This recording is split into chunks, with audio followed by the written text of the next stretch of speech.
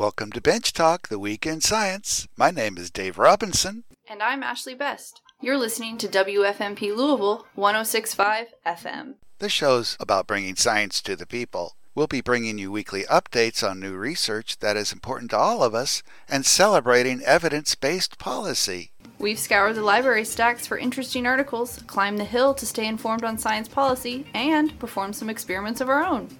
We're here as a conduit of all things science. So, let's get started. This week's episode is special. This is our 50th original episode of Bench Talk, the Week in Science. So we've got a great show lined up for you today. We're going to start off by finishing my report from last week about the American Society of Plant Biologists chapter conference that was held at West Virginia University in March. Check out our July 15, 2019 episode to hear the full report on that conference. But in it, I describe 7 important research techniques that plant biologists are using to better understand how plants work. As my 7th example, I was discussing the keynote address by Dr. Elizabeth Haswell of Washington University, St. Louis. The technique she was discussing is called the patch clamp technique, and that's to study ion exchange across plant membranes. But at the end of her talk, she discussed a science podcast that she's been part of for the past few years. We'll start today's show with a discussion of that podcast. Then I want to tell you about an interesting commentary made about STEAM education. Now, you've heard of STEM education, that's science, technology, engineering, and mathematics, STEM. Add an A to that, and you get STEAM, and the A stands for art.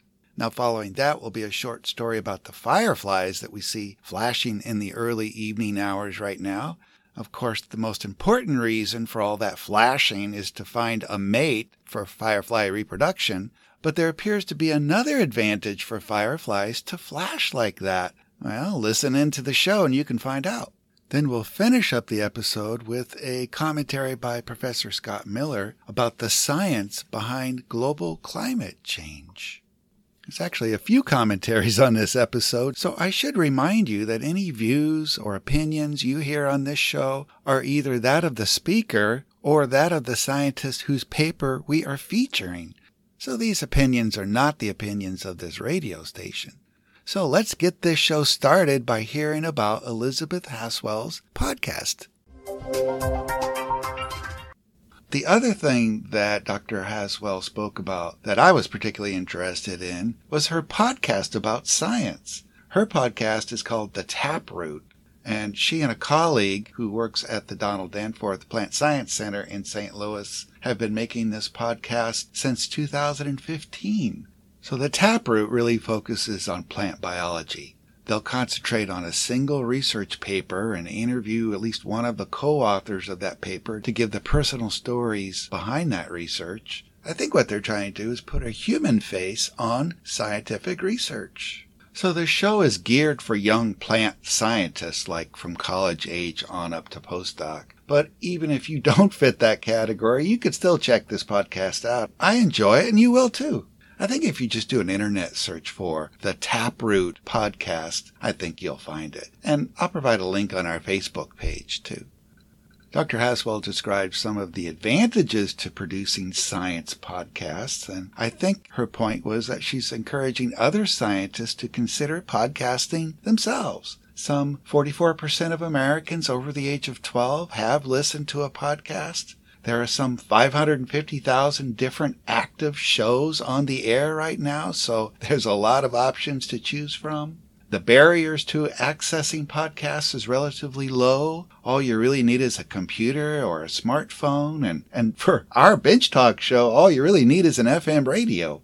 She talked about how there aren't too many barriers to produce or distribute a podcast. Like for this show, I just use a laptop with a microphone, along with the great cooperation of Forward Radio, WFMP, here in Louisville. Podcast producers and podcast listeners are inherently very ethnically and racially diverse, which means that any broadcaster can impact a very broad swath of people. And podcasting is a great way to touch on topics that commercial media companies just don't want to deal with. Podcasters can discuss social justice issues if they want. Just on our show, Bench Talk The Week in Science, in the last 11 months that we've been on the air, we've dealt with controversial issues like the labeling of genetically modified food, coal spills, biowarfare, gender dysphoria, football concussions, violence in video games, alternative agriculture, the Holocaust, horse racing accidents, inequality, e-cigarettes, intersex, the Monsanto Company, the Tuskegee study, junk food, and eco-activism. We've covered a lot of different topics. We're still looking for other scientists who might want to try their hand at podcasting, so if you happen to be a scientist and you're listening to this show right now, contact us if you would like to contribute a story to this show. You could record just one story, or you could record one per week if you want. Doesn't matter. Just contact us on our Facebook page. In Facebook, just search for Bench Talk The Week in Science. And then our email address is given at the end of this show, too. Art, literature, modern languages, philosophy. What do these things have to do with science? Well, I recently came across an interesting opinion piece in this online publication called The Conversation. The Conversation serves as a clearinghouse for academics around the world who wish to communicate with journalists and the public about the important issues of the day. The article I want to talk about is called STEAM, Not STEM, Why Scientists Need Arts Training. It was published in the January 17, 2018 issue of The Conversation and was written by Dr. Richard Lachman, a computer scientist who is professor in the School of Media at Ryerson University in Toronto, Canada. Well, you probably already know what STEM means. STEM stands for Science, Technology, Engineering, and Mathematics. Well, STEAM, S-T-A-M, has an A inserted into it, and that stands for Art. And this article is about STEM education. How should we be educating our young scientists, technologists, engineers, and mathematicians? And Dr. Lachman is basically saying we need to insert some arts and humanities into STEM education. Near the beginning of his piece, Dr. Lachman asked the question, quote, how can universities train our scientists, technologists, and engineers to engage with society rather than perform as cogs in the engine of economic development? Unquote. In his answer to that question, he says, quote, I believe we need our educational system to engage students with issues of ethics and responsibility in science and technology. We should treat required arts and humanities courses not as some vague attempt to broaden minds, but rather as a necessary discussion of morals, values, ethics, and responsibility. Unquote. He complains that students in the STEM fields are too concerned with learning their discipline and getting good jobs, and don't fully appreciate the moral and ethical impacts of what they do. And he gives some examples. First, big data and the software algorithms that are used to analyze big data. That kind of thing is permeating our life these days. He cites a book that came out in 2016 called The Weapons of Math Destruction, How Big Data Increases Inequality and Threatens Democracy. This book is written by Dr. Cathy O'Neil. And O'Neil was a mathematician who taught at Barnard College for a while and then quit her job in 2007 to work on Wall Street. She witnessed firsthand the role of mathematical modeling in serving as an accomplice to the mortgage-backed securities debacle that led to the Great Recession of 2007 and 2009. She got disillusioned with Wall Street and in 2011 ended up joining the Occupy movement. In addition to this book, Dr. Cathy O'Neil has a blog where she is known as the Math Babe. But some examples of how these computer algorithms are used. All that targeted advertising that you see when you use Google or social media. The way your credit score is calculated, and that's important because that determines your access to mortgages and insurance. How teachers are evaluated. This thing called predictive policing. How job applications are automatically screened by computers. All of these types of software applications are protected by intellectual property law, so they can't really be scrutinized by the rest of us, even though they impact us in many, many ways. Second example, the use of CRISPR and gene drives in academia and in the biotech industry. These techniques are basically ways to alter the DNA of organisms permanently in such a way that the changes scientists make to the DNA of these organisms actually gets passed on to future generations. His third example of how STEM raises important moral or ethical issues, geoengineering, the idea that we can massively alter the Earth's land, oceans, polar regions, the atmosphere, in order to ameliorate the negative effects of climate change. These are all really frightening technologies, and I would personally add a couple others to the list like virtual reality, artificial intelligence, robotics, and smartphones and Fitbits that track our every movement. Lackman thinks that, quote, we need to make sure STEM graduates working in these fields are able to engage with the toughest questions of our time. What, where, and how should our new inventions be engaged? Unquote. He would like to see university STEM educators encourage students to consider the social impact of these technologies. Dr. Lackman thinks that empathy, ethics, and citizenship can be taught through the arts and humanities. This is sort of a novel idea. Most of the literature I see on STEAM education discusses how the arts can encourage science and math students to be more engaged, to think critically, to foster collaboration, to be creative, to problem solve, to appreciate the importance of aesthetics in marketing, and to be effective communicators. Not a lot about the ethics or morality of their actual research. Now, this author's ideas aren't quite as severe as the perspective that Pete Seeger, the folk singer, had about science, though. Pete Seeger didn't think that scientists should even pursue basic knowledge just for the sake of getting knowledge. Seeger was worried about how all that scientific information could be used. Some past examples of science gone wrong might be fracking, the development of trans fats, or the atomic bomb. Check out our broadcast of May 13, 2019 to hear more about Pete Seeger. I don't think that Richard Lackman is saying that basic research shouldn't even be done. I think he's saying that when it comes to using that information to develop specific technologies, he would like scientists to ask, is this really necessary? And not just, how quickly can this technology be commercialized? Or, do you want to join our startup?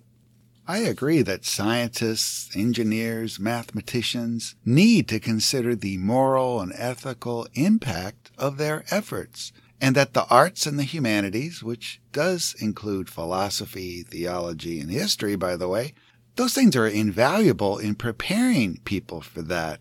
One of the deficits that I see among many scientists is the attitude that we should just remain rational, analytical, and detached from our work. Too many have the idea that we're just gathering knowledge and we don't really have to be so concerned with how that information is used by others. I personally don't have that attitude about my own work, but I know others do. Another attitude that I think is erroneous that I see among some scientists is the concept that there isn't a problem out there that can't be solved without a good dose of science and technology. This might be an extension of the view that everything in the world is knowable and measurable, and all we need is more science and scientists, and maybe funding, in order to learn all that. Really? Is everything knowable? Another advantage I see for scientists experiencing the arts and humanities more is in communicating. We can't talk about science to the general public in the same way that we would talk about our work among our colleagues. Scientists have got to learn to speak more passionately and in a way that makes science more understandable when speaking to the lay audience. And I think the arts and humanities can help us do that. But it's hard. I've been involved with this science show for 10 months now, and I'm still trying to figure this one out. But we are doing our part on this show. Dr. Leslie Moise, one of the best poets in Louisville, has already read 2 poems on this show that she specifically wrote about our science stories. Check out our episodes from February 11th and May 20th of 2019 to hear her poems. I think I'll finish the story with a quote by Albert Einstein that might apply to this question of the role of the arts and humanities in science and math. He said, quote, "Not everything that can be counted counts, and not everything that counts can be counted." And then fireflies. I hope you've been getting out in the early evenings this summer to watch the fireflies, or when I was a kid, we called them lightning bugs. If you haven't seen them in the Louisville area yet, you better get out there soon, as their mating season only lasts a few weeks. Of course, it's commonly known that the primary reason fireflies have that flashing abdomen is to attract a mate. Both male and female fireflies intermittently glow like we've seen them. The females are typically on the ground in the grass observing the sky above and not flashing very much, while the males typically fly above but flashing in specific patterns that are unique to that species of firefly. When a female spots a male that is producing the desired flashing pattern, she might also start flashing the same pattern. Then the male sees that and moves in closer, flashing its unique pattern more frequently until the loving couple has their rendezvous. The glow that fireflies produce is due to large amounts of a bioluminescent substrate called luciferin. Luciferin is named after Lucifer, who's the devil in the King James Bible, but is actually a more ancient reference to the planet Venus. Luciferin is a 3-ring organic molecule that's synthesized in large quantities in the firefly's abdomen, and in the presence of the enzyme luciferase, as well as ATP, calcium, and oxygen, a chemical reaction occurs that produces a bright yellowish glow. And it's kind of interesting. This bioluminescent reaction is almost 100% energy efficient. Almost all of that chemical energy in these substrates ends up being released as light energy. Well, compare that to the old incandescent light bulbs we used to use. They only had 10% efficiency. 90% of that electricity was wasted. So these fireflies, they are very efficient. Anyway, some researchers at Boise State University in Idaho recently published a paper pointing out another advantage to the flashing displays that fireflies put on every night: protection from predators. Now, since fireflies are so much more active and visible in the evening, it makes sense that one of their most important predators are going to be bats. Now, of course, bats mostly use echolocation to see at night, which means that they emit this ultrasound from their larynx, which goes off, bounces off objects, and that resulting echo is detected by the bats themselves. Since bats are so exquisitely evolved to see at night by echolocation, many biologists thought that the flashing lights that fireflies make wouldn't even be recognized by bats. But these researchers took the effort to painstakingly paint the abdomens of fireflies to see if that would alter the ability of bats to see them. They painted over the glowing part of the firefly with black paint so the glow wouldn't be visible to others. And you know what happened after these painted fireflies were released to bat populations? They had a harder time seeing the fireflies. Now, fireflies taste bad. That's due to a chemical they also make called lucibifagin. And lucibifagin is similar to the venom of poisonous Chinese toads. So once a bat tastes one of these insects, they've learned their lesson and they're not going to feed on them again. So the theory is that once bats learn to recognize the flashing glow of a firefly, as long as they do know that fireflies taste bad, they leave them alone. These researchers theorize, however, that bats are also using echolocation to recognize fireflies, because even those with blackened out abdomens, the bats were eventually able to recognize the lightning bug. Presumably that's by their flight patterns. Now there's another kind of insect that flies at night, moths, M-O-T-H-S. Now, night-flying moths also taste bad to bats, but moths produce a distinctive noise that signals their presence to bats.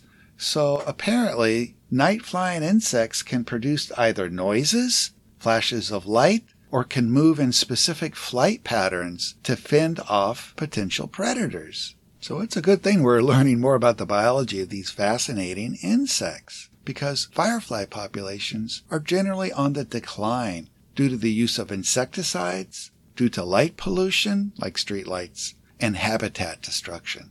So it's not bats that are threatening firefly populations, it's us. Scott here. I was reading in the Courier-Journal the other day where scientists announced that carbon dioxide levels in the atmosphere peaked at a level that hasn't been recorded in human history and was the highest level in more than 1 million years. Now, some of you might be curious about how numbers going back before humans were in a position to record data might be discovered. Ice cores are one source of such deep records, among others. For example, on the Carbon Dioxide Information Analysis Center website, I found ice core records from Antarctic ice dating back some 800,000 years. One finds the carbon dioxide recordings alone fluctuated between about 175 to 180 parts per million at the low end to just under 300 parts per million over that span. They also record methane levels, another greenhouse gas, and nitrous oxide levels for the same time frame. A 400,000-year sample yielded similar swings of between 200 to less than 300 parts per million for carbon dioxide alone. A link from this site leads to the National Centers for Environmental Information site, which is part of the National Oceanic and Atmospheric Administration, or NOAA. Here you can find information about other ice core sample results. In addition, you can find information gotten from tree ring studies, corals, and ocean and lake sediments. Playing with any of this data would make for a good citizen science project. One outcome of tree ring studies I coincidentally ran into while reading the June 2019 issue of the NASA Global Climate Change News involved the use of tree ring data, historical rain and temperature measurements, and modern satellite-based soil moisture measurements, concluded that we humans, in our continued use of fossil fuels, have influenced global droughts over the past 100 years. This study, titled NASA Study Human Influence on Global Droughts Goes Back 100 Years, was conducted by NASA's Goddard Institute of Space Studies and was first published in the journal Nature. According to the article, tree rings' thickness indicates wet and dry years across the lifespan of a tree, providing an ancient record to supplement written and recorded data. You might recall from your elementary or high school years that one can count tree rings to determine the age of a tree that has fallen or been cut down. The part you might not recall or weren't told was that the thickness can be changed over time due to climate changes over the lifetime of the tree as well. In the same climate change news article that I mentioned earlier, one also finds an article entitled New Studies Increase Confidence in NASA's Measure of Earth's Temperature, in which one reads that NASA's estimates of long-term temperature rise in recent decades is accurate to within less than 1/10 of a Fahrenheit degree. Now, I am not a climate scientist. I have been trained in physics and astronomy. But recently, I hosted a competition at a Science Olympiad event hosted by my community college in which I had students fill a flask with water and heat it. While heating it, they were to measure the change in height of the water column over a specified temperature range and graph the results. What I know as one trained in physics is that heated objects tend to expand, and water will do this as well as solids. Those student teams that completed the exercise and were able to come up with a graph could clearly see this result. You can observe this same change in height of a fluid if you pour yourself a hot cup of coffee or tea. Let it stand and cool. Pour yourself a second cup if you feel the need to drink something. You will notice that with cooling, the level of the fluid in the cup will drop. Depending on the width of your cup, it may not seem to drop a lot, but the fact of the matter is that when hot, it had a larger volume than when cool. And this gets us back to the concern with levels of carbon dioxide and other greenhouse gases in our atmosphere. My training as an astronomer has led me to understand that a moderate greenhouse effect is necessary for a planet to potentially sustain life. Our own planet, at its distance from the Sun, would experience a rough average temperature of about 33 degrees Fahrenheit. With no air to trap heat, that would lead to much colder temperatures at night than during the day. And of course, with no atmosphere, keeping liquid water on the surface would be nearly impossible to begin with. Our atmospheric gases provide a means of trapping the sun's heat to result in more moderate temperatures as well as moderate changes in temperature from day to night. So a moderate greenhouse effect is necessary for life to continue. But that means balance. And what we are running into now is a lack of balance. If the atmosphere continues to be out of balance due to increases in carbon dioxide and other greenhouse gases, the result will be higher average temperatures. And higher average temperatures mean an increase in the volume of water that covers most of our planet's surface. Low-lying areas here in the U.S. and around the world are already experiencing this. Now, politicians, seemingly concentrated in one particular political party, deny all of this, or deny that it is human-induced. Their concern is jobs and profits, short-term gains, if you will, and they seem to care little about the long-term issues of this planet. They cast fear in the form of claims of higher utility bills if we wean ourselves of fossil fuels, or that jobs in the coal fields will be lost. Of course, they don't do anything about those job losses, nor do they provide monies to educate those displaced workers so that they can be gainfully employed again in a different field. But they can still cast that fear in search for votes. And those that vote for them are at fault too, especially the one-issue voters that support them. Rather than look at the whole package supported by these politicians, the one-issue voter only looks at one issue, and that one thing is often the equivalent of clickbait on social media sites, something that catches the interest while ignoring the bigger picture. We are in another, at least here in Kentucky, election cycle, and there is much science denial on one side. Perhaps the real question that an educated voter should be asking is, what are the science credentials of the one doing the denying? If they have none, or only a little, should you be supporting that person if the stakes for this planet and the ability for us to live here are so high? Well, that's the show this week. Thank you for listening to Bench Talk, The Week in Science.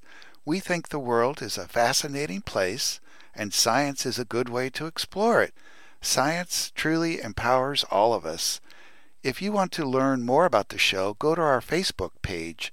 Just search for Bench Talk, 2 words on Facebook. You can also email us at benchtalkradio@gmail.com. That's one word, benchtalkradio@gmail.com. Now, all of our episodes are podcasted on SoundCloud, so just visit the station's website at www.forwardradio.org and scroll down to the program archives. That's www.forwardradio.org to listen to any of our old episodes. If you live outside of the Louisville broadcast area, you can still listen to us on live stream at that same website, www.forwardradio.org.